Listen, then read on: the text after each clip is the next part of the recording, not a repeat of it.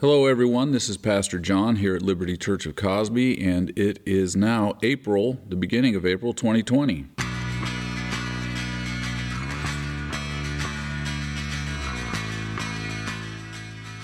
We're looking forward to Easter, celebrating the resurrection of Jesus Christ, a historical event, a spiritual event, an emotional event, a hopeful event. But if you notice the scriptural account, it's a celebration of life after a long, hard look at death. This morning I got a text from my cousin who's ministering in Northeast Oklahoma. He said, "We have had our first death in our church due to the COVID-19 virus. This is going to start getting very real for all of us." My cousin would agree with this statement that death is very real reality, no matter what stage of national life or personal life we may be in.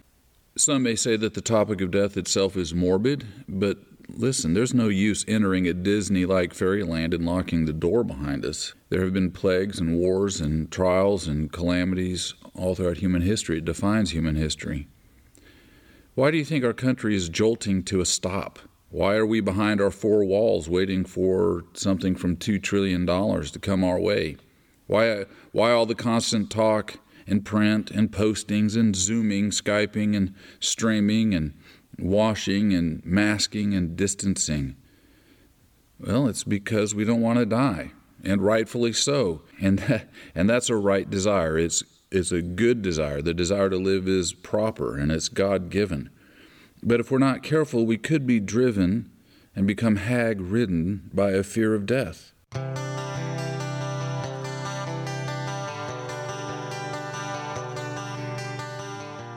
C.S. Lewis carried on a 13-year correspondence with an American lady that he never met. Her name was Mary. It began in 1950 and ended in 1963. Mary had a lot of troubles. She had some health problems, and he wrote a letter back to her on June 17, 1963. He writes, "Dear Mary, pain is terrible, but surely you need not have fear as well. Can you not see death as the friend and deliverer?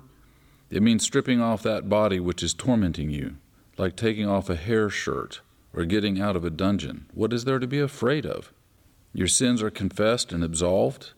Has this world been so kind to you that you should leave it with regret? There are better things ahead than any we leave behind. Remember, though we struggle against things because we are afraid of them, it is often the other way around. We get afraid because we struggle. Are you struggling? Resisting? Don't you think our Lord says to you, 'Peace, child, peace'? Relax, let go. Underneath are the everlasting arms. Let go, I will catch you. Do you trust me so little? Of course, this may not be the end. Then make it a good rehearsal. Yours, and like you, a tired traveler near the journey's end, Jack," which is his nickname. I like the idea when he said, this may not be the end, but make it a good rehearsal, or then make it a good rehearsal. What's interesting is that Mary lived until 1975. It was Jack who died a few months later in November. Now, none of this tends towards a self-destructive impulse. This is not what I'm talking about. I am not trying to be morbid. I'm trying to be clear.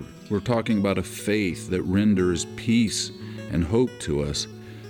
Whether we live, we are the Lord's. Whether we die, we are the Lord's. Whether we live, therefore, or die, we are the Lord's. It's not a morbid escapism. We're talking about facing things head on and with a desire to live, and we're talking about shedding a fear of death. Hebrews 2:14 says that the ministry of Christ was to become human, to share in flesh and blood, to partake of the same things we experience. Then, through death, he might destroy the one who has the power of death, that is the devil, and deliver all those who through fear of death were subject to lifelong slavery. What we're talking about is getting rid of a slavish fear. We cannot act freely as we would. We cannot have the peace that we would have. We cannot live freely in hope and love and joy. But we're slavish. We're slavishly bound to fear. This is not what the Lord would have for any of us. And that's what Lewis was trying to encourage Mary to remember. So the question I wanted to pursue is there a way to die before you die? What does that mean? In a certain context, Paul says, I die daily. I face death every day. Every day I am in danger of death. And yet he moves forward. So in a sense, he accepts the reality, and then he's able to move through and beyond it with courage. One writer says, I die daily echoes Jesus' command to those who want to follow him. If anyone would come after me, let him deny himself, take up his cross daily, and follow me. As we're walking with the Lord, what does it mean to die to self, to die daily, to die before you die, and find help in that? I think one way to describe it is that you're putting your life, your hopes and dreams, and what you want for yourself, and what you want yourself to become, you're putting all that in God's hands. You also put those you love in God's hands. You do this trusting that God has nothing but good intentions for you, and that you can trust him with the things you love. It really changes your perspective. You'll find a joy and a peace and a connection to resurrection power in your life. On the other side of this, giving oneself over to Christ, I think you see life through younger eyes, and you can enjoy life's blessings as blessings instead of idols. Blessings are great, but they make lousy gods. Paul goes on to describe this experience like this: whatever gain I had, I counted loss for the sake of Christ. Indeed, I count everything as loss because of the surpassing worth of knowing Christ Jesus my Lord. For his sake I have suffered the loss of all things. That's it. He's put all these things in the Lord's hands. And he says, I count them as rubbish in order that I may gain Christ and be found in him, not having a righteousness of my own, an acceptability of my own that comes from the law, but that which comes through faith in Christ, the righteousness from God that depends on faith, that I may know him and the power of his resurrection. This word know is an experiential, relational knowledge of what the power of the resurrection can give to him in this life, as well as the resurrection itself that Christ promises to all of us at the end.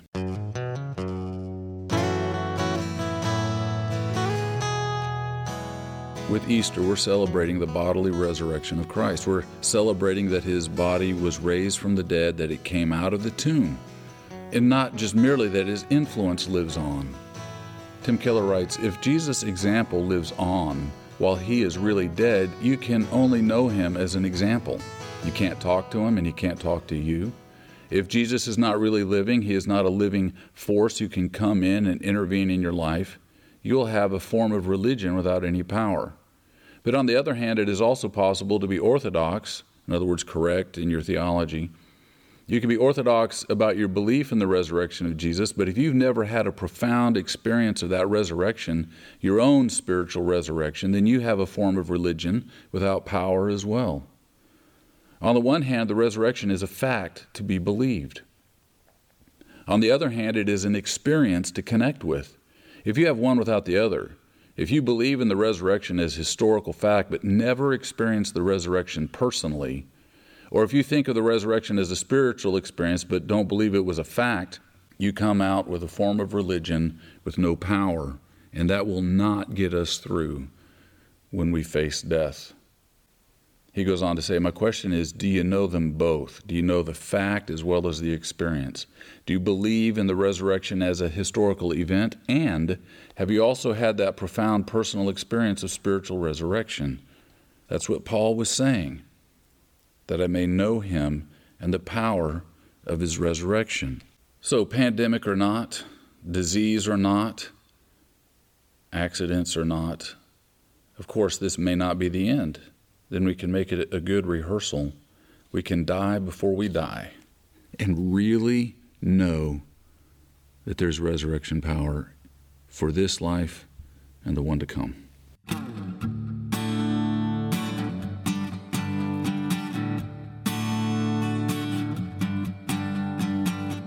Announcements for the midweek. I have several announcements. We've really been starving for announcements. I know people have been emailing me and texting me and calling me, John, we need some announcements. So I've got some here. I just wanted to let you know that I think during this time of this whatever we're in right now, this shutdown, our missionaries might be easily forgotten when really they're on the front line of ministry to people around the world and in America. And we have missionaries from Philadelphia to the Philippines, and they provide spiritual and physical needs. And so during an economic downturn, it could be very difficult on them. And as leaders of the church, the leadership team decided to increase our support for them during this time. And we ask you to please pray for our missionaries. Also, we have started supporting Sunset Gap here in Cocke County because they provide about 700 boxes of food per month to the community, and they need fuel and maintenance for their truck as they go out and gather those supplies, and so we have taken them on for monthly support. This was posted March 23rd from the Cocke County School System. All 10 Cocke County schools will be providing breakfast and lunch via curbside pickup Monday and Wednesday, 10 a.m. to 1 p.m. On Monday, each child may have 2 of each meal, and on Wednesday, 3 of each meal.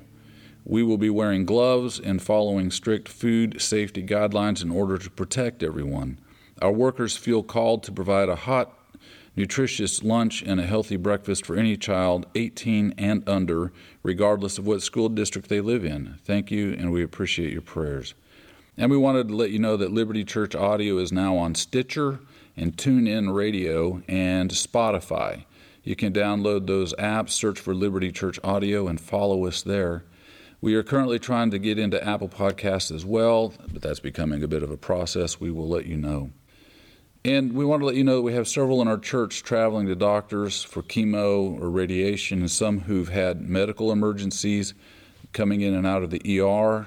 I don't want to mention their names here online, but please be in prayer for all our folks here at the church. And if you want some information about prayer needs, you can call me or email me at any time. And let me encourage you to call someone from the church directory, especially those that are older or living by themselves, and just check in on each other and talk for a while. I think that would be great for us to do. And stay in touch with us. You can call me anytime, and we are praying for you. We are praying for you, and we miss you, and we look forward to gathering again together as soon as we can. I thought I'd finish up with Psalm 3, verses 1 through 5. O Lord, how many are my foes? Many are rising against me. Many are saying of my soul, there is no salvation for him in God. Selah. But you, O Lord, are a shield about me, my glory, and the lifter up of my head. I cried aloud to the Lord, and he answered me from his holy hill. Selah. I lay down and slept. I woke again, for the Lord sustained me. And we say, Amen.